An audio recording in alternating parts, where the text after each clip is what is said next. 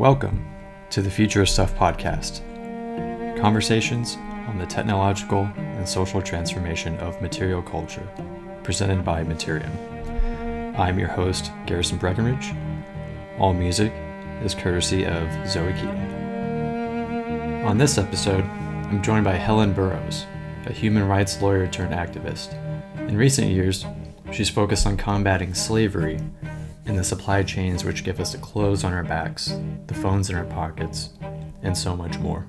We discuss the scale of this dark facet of material culture, how it flourished with trade globalization, how governments have failed to do anything about it, and how a combination of technological innovation and social action between corporations and consumers can create a better path forward.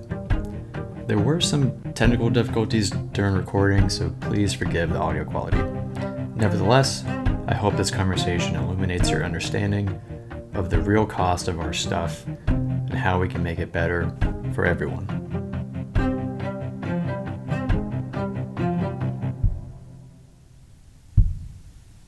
All right, let's just get into it. Cool.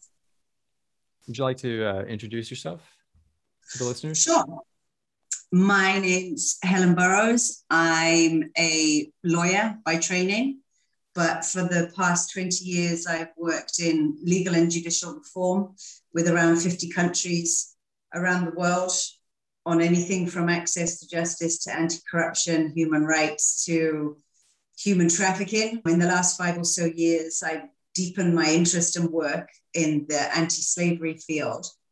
Considering the work I've done on that and related areas for a lot of years in a lot of countries, I've seen how completely ineffective governments have been doing anything to eliminate this, currently impacting around 40 million people around the world, and realized that it's companies and consumers that are the answer to this issue, I think, and that we can see more traction in less time by focusing in that direction rather than on relying on governments to get the law and its enforcement right.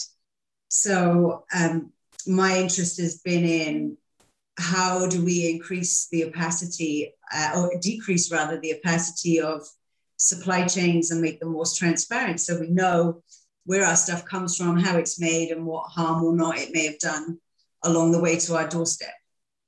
Anti-slavery work on the supply chain front is something I've been aware of for a few years now. And you hear a bunch of stories, you hear a bunch of pilot programs from, basically every supply chain company under the sun, but you never really see any sort of huge fundamental shift in how people do things.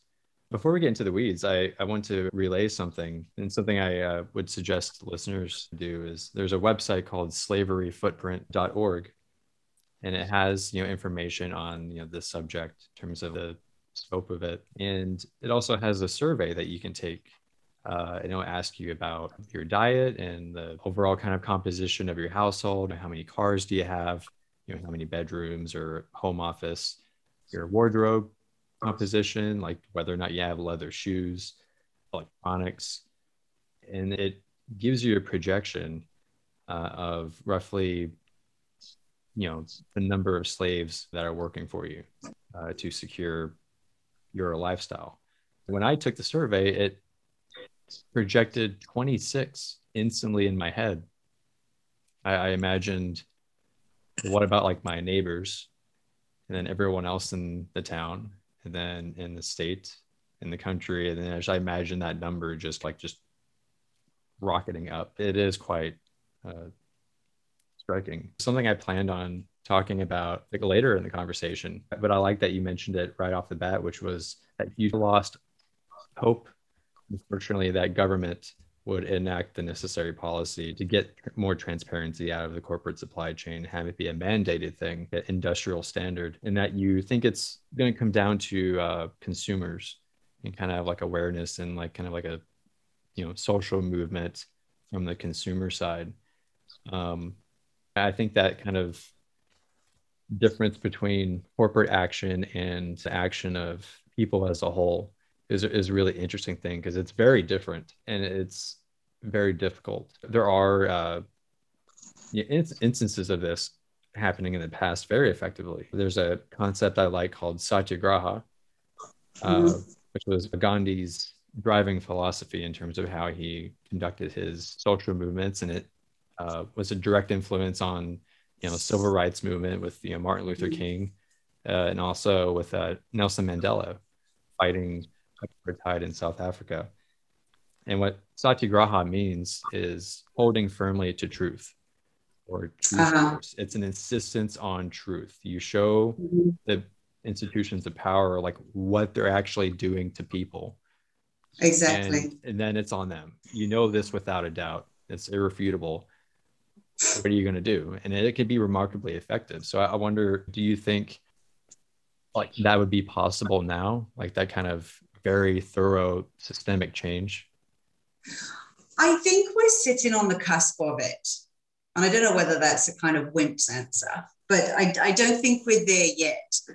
I think the movement that you've mentioned, this is a little bit different because it's often been the oppressed rising up and not taking any shit anymore. Whereas slavery, by its nature, is hidden. Slaves cannot get out in the streets and voice their concern about the status quo and demand emancipation. That's not how the mechanics of this industry functions. So we're not looking at the same type of movement, but the same type of energy is absolutely required. The same type of commitment is required, because obviously it wasn't just Martin Luther King and his people. The movement was massive and included people from everywhere of every color. So it's not just that, but the nucleus of those movements is different to the nucleus of this movement. And I don't think consumers, society are there in enough numbers yet to produce any kind of tipping point to transformation. So I think it's also going to take the convergence of industry saying, we don't want to do any harm. We're trying our best not to, but we actually don't know the harm that we're doing, and we don't know a better way of doing business. Holding on to the truth, holding firm to the truth, is what we want to do, is provide that truth, because at the moment the truth is, a little bit colored in here and there, but there's plenty of gaps that we don't know. So it's the democratization of truth, actually, to be able to see it on a broader scale. So companies can say, we're not down with that. We want to be sustainable environmentally and as regards to social labor standards, and we're not okay with this. So we're going to change how we operate, but being upfront about that.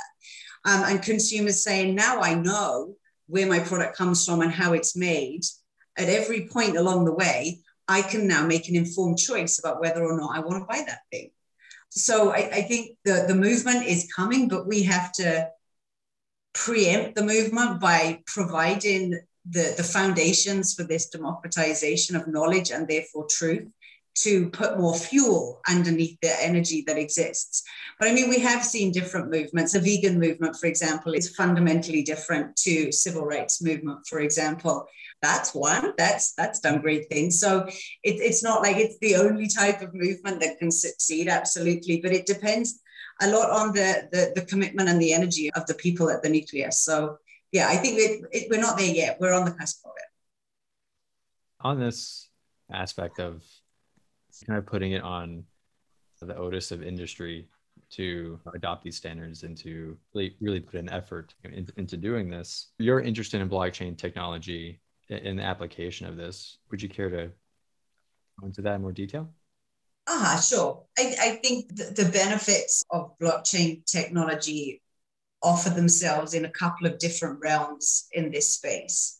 One is, I think, philosophically, again, the sort of democratization of information, access to it, and the concept of the disintermediation of information and the breaking down of silos, because that's been a huge problem across the board. But as it relates to slavery, the company will keep its information about its supply chain and what it might have found in terms of labor abuses. They'll keep that really secret, of course. And then this government department keeps its information secret, and the NGOs don't have outlets to communicate what they know, and workers themselves don't have outlets to communicate. So by breaking down all of those kinds of barriers, and I'm not talking about blockchain technology itself, but the philosophy behind removing silos is something that is uniquely innovative about the approach.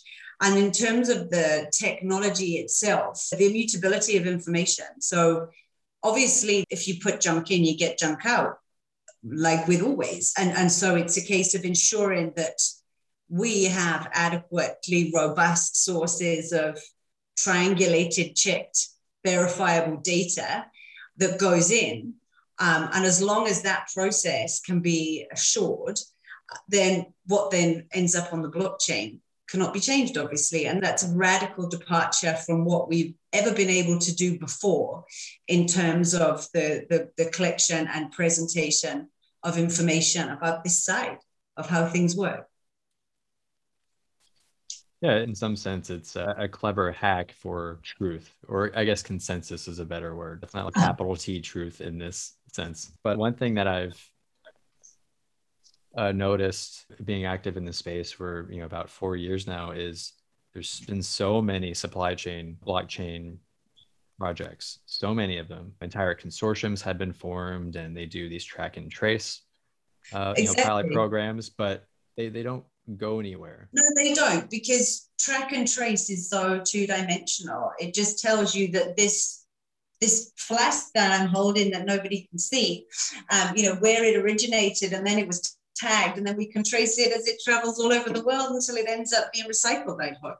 It doesn't tell me anything about the labor conditions of the people who manufactured the aluminium. It doesn't tell me where the paint was made and who painted it and how noxious it may be. It doesn't tell me where the plastic came from. It doesn't tell us anything that we need to know about this product in order to make ethical choices about whether I want to buy it. And some of the writing I've been doing for Materium, I describe it as a zero history problem.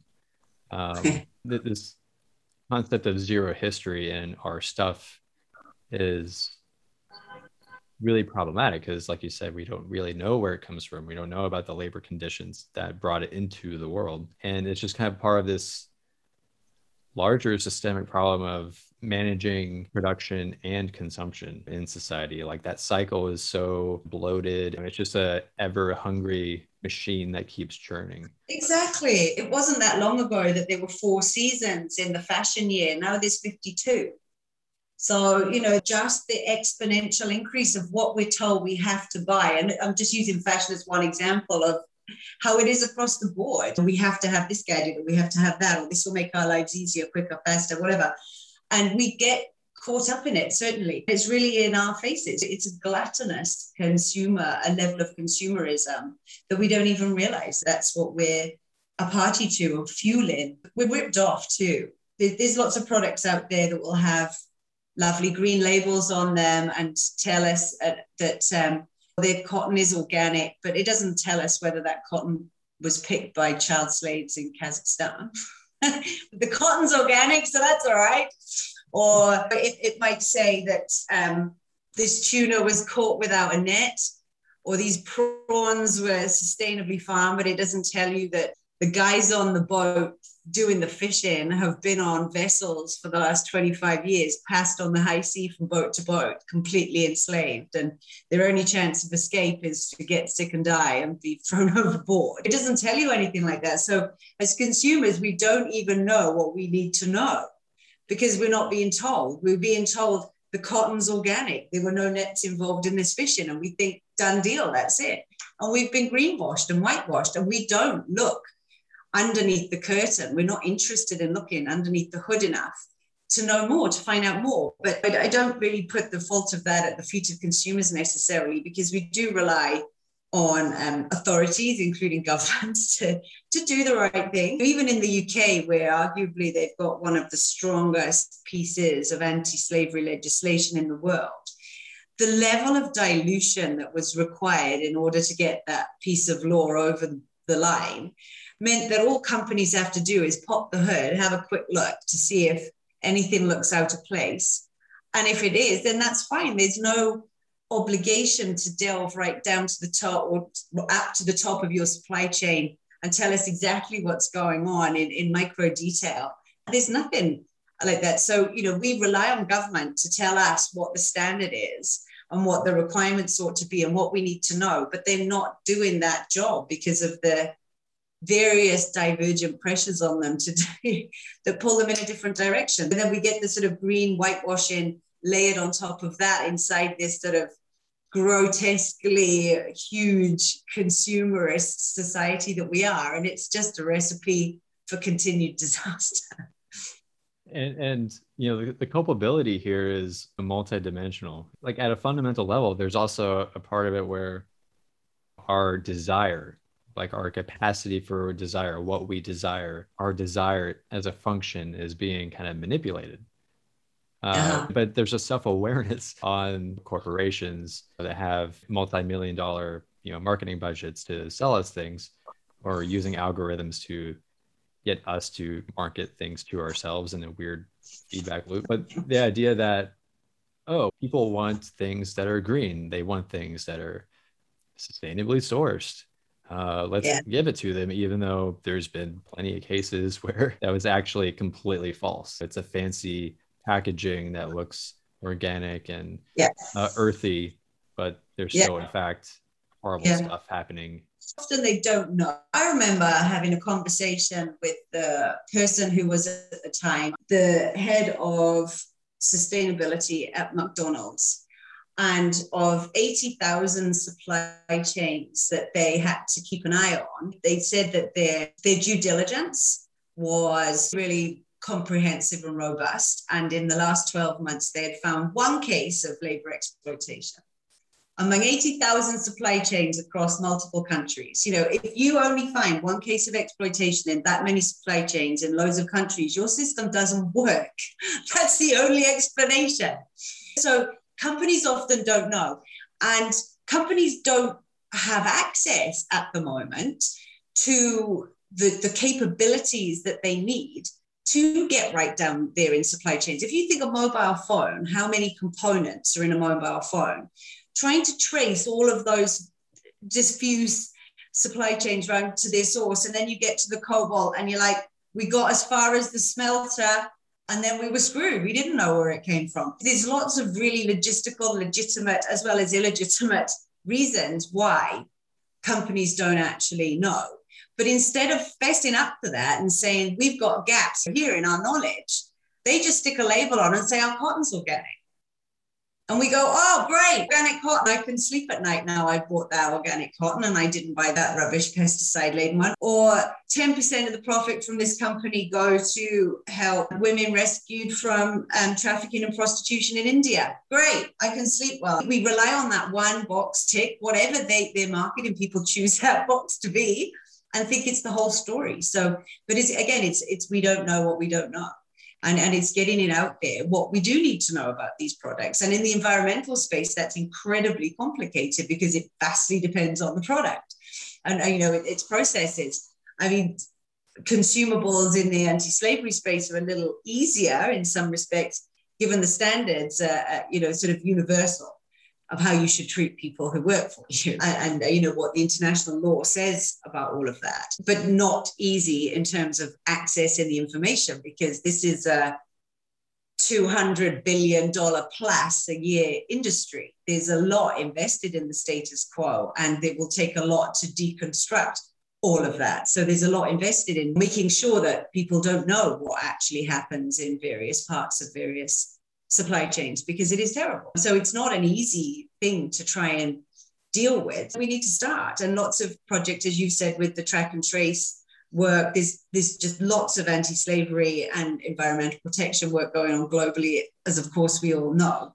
But what's missing is that straight line truth, that complete knowledge, or where there isn't complete knowledge, the courage to say these are our gaps, and who can fill them for us. We'd like to know. And then whatever the result is, we'll work with it and we'll do what we can to make it better.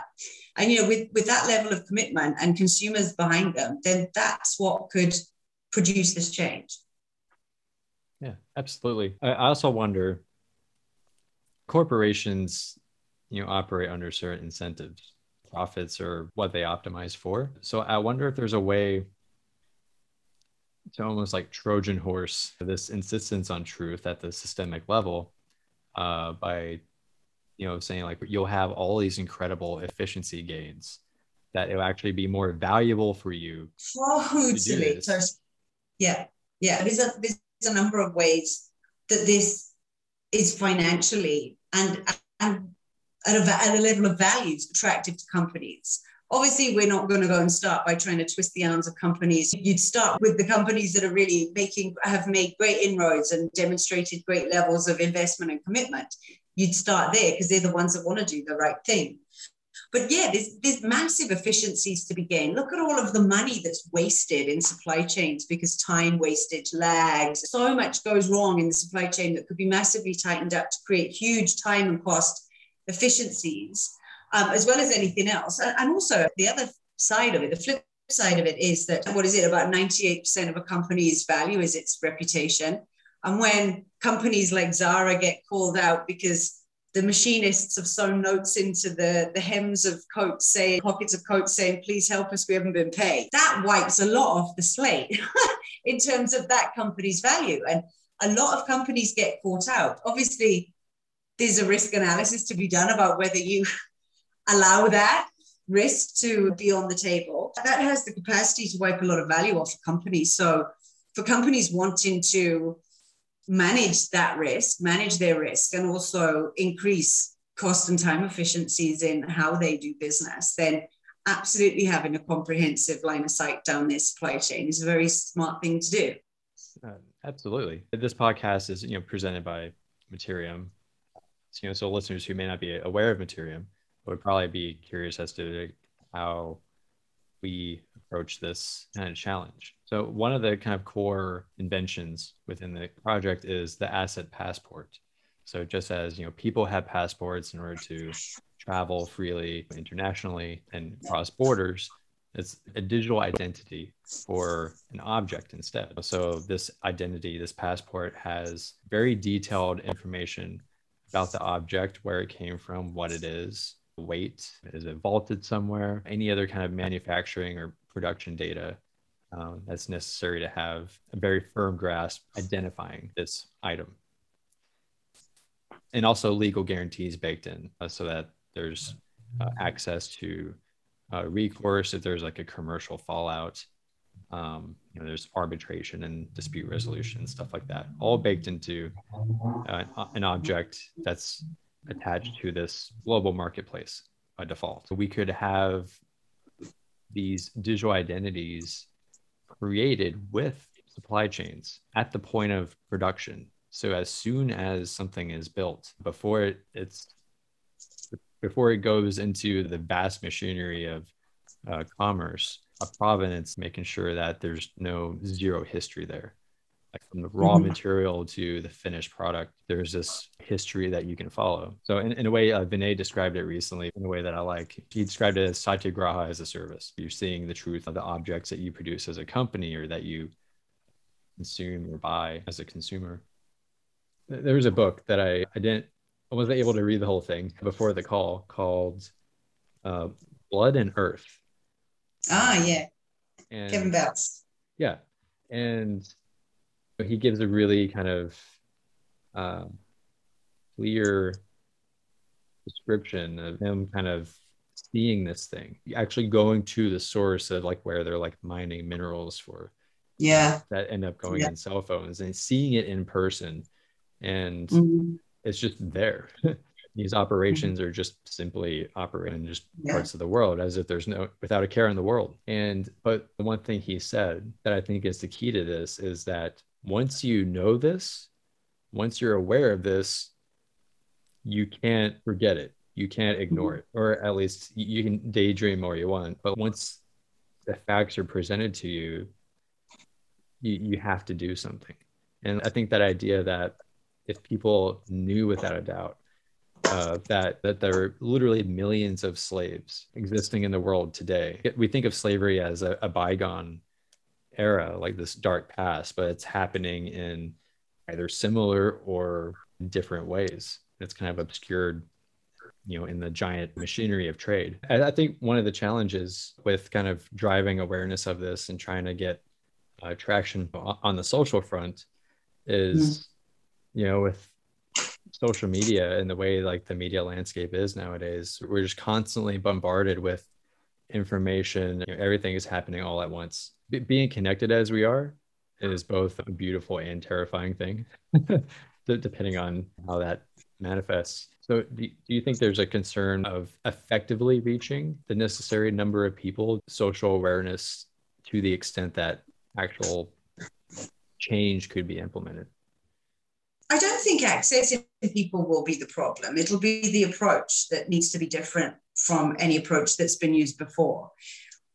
Because the approach that we often see is the picture of poverty, the physical child, woman in a distressing situation. And that's meant to tug on our heartstrings adequately for us to take action. All it does is make us feel bad and disconnects us because we don't know that person is one of 40 million, which is too big for us to contemplate in terms of how can I make a difference to 40 million people.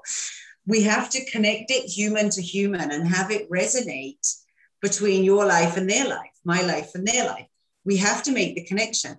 Also, most people don't know that 80% of the stuff they buy has been touched somewhere along the line by a slave, at least one. They don't know that. But even if they did know that, we would still say, maybe this one was the 20% that wasn't touched by a slave, and I can still sleep at night. So we're so disconnected from the reality, but it happens to someone else, somewhere else, that I can't influence because it's too far, too disconnected from my reality, and just too big. We get overwhelmed and we disconnect. So the approach must be different in order to engage people, because I think we now have the platforms where we can reach people, and with the right message, we can do it very quickly and I think more effectively than before. Yeah, it'll certainly be a challenge. You're dealing with complexity on the business front, the technology side of things, the social dynamics. It's a genuine, kind of mission. And it has to be kind of compelled by a desire to see things become better for people and just reducing suffering in the world. That has to be the North Star that people it does. It does. And I think that the vast majority of people are not bad. They don't want to do harm. And I believe that many businesses that do harm didn't mean the exigencies of businesses and the logistics of operation forced them down a road.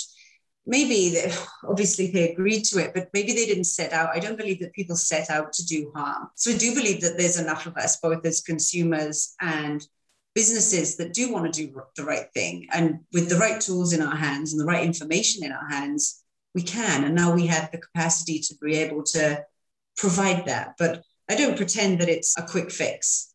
This is generational attitudinal change that is required. But I do believe that we're very close to having enough people on board as consumers and businesses to be able to start making a dent.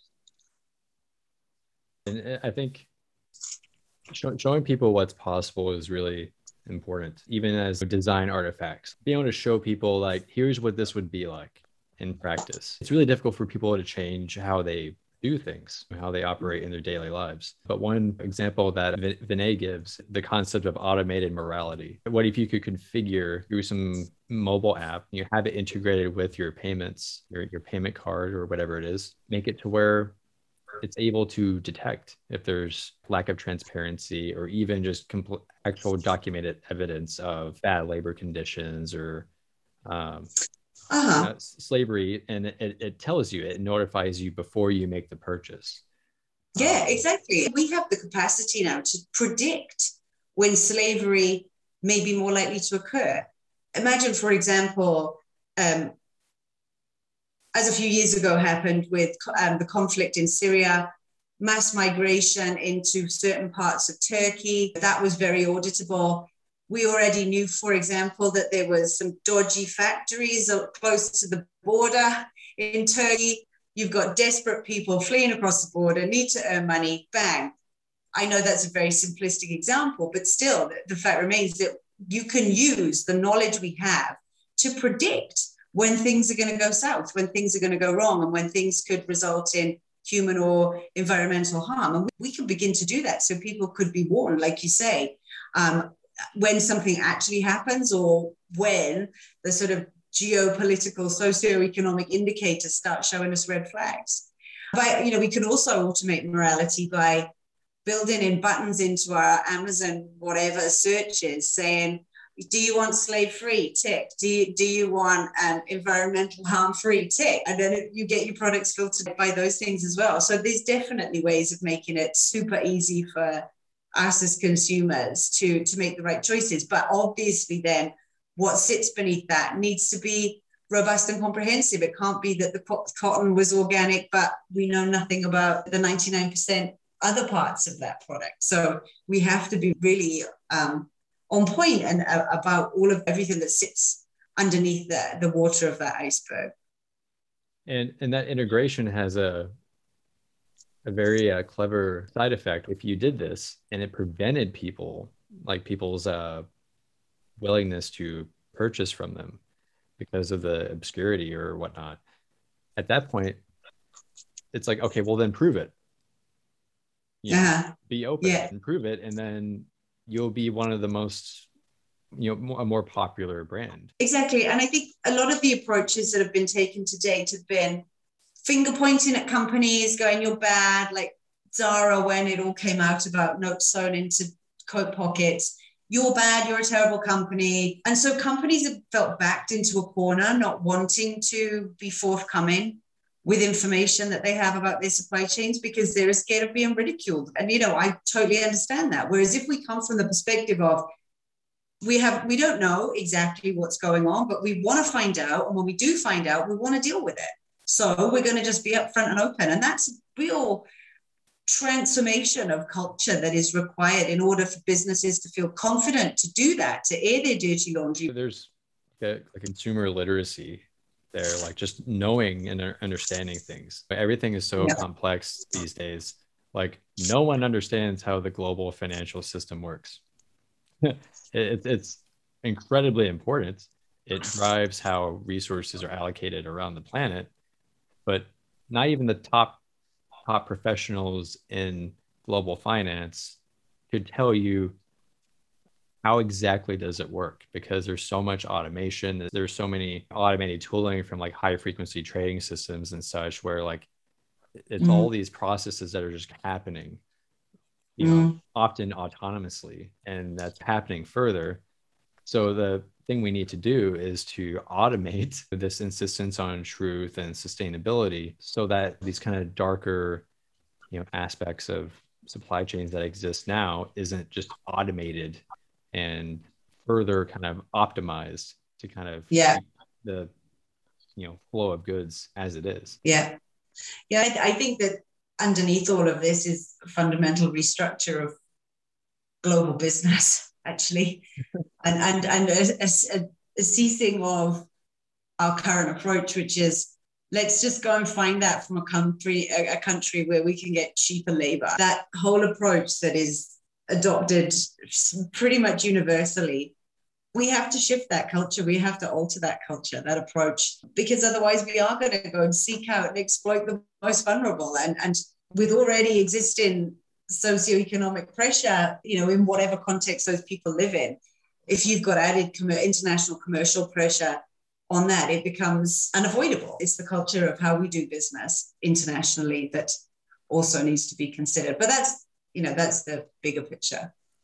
Oh, yeah. And there's definitely a connection between resilience, economic resilience, and scale of commerce. Like globalization, a few decades, like rapidly scaled commerce around the world.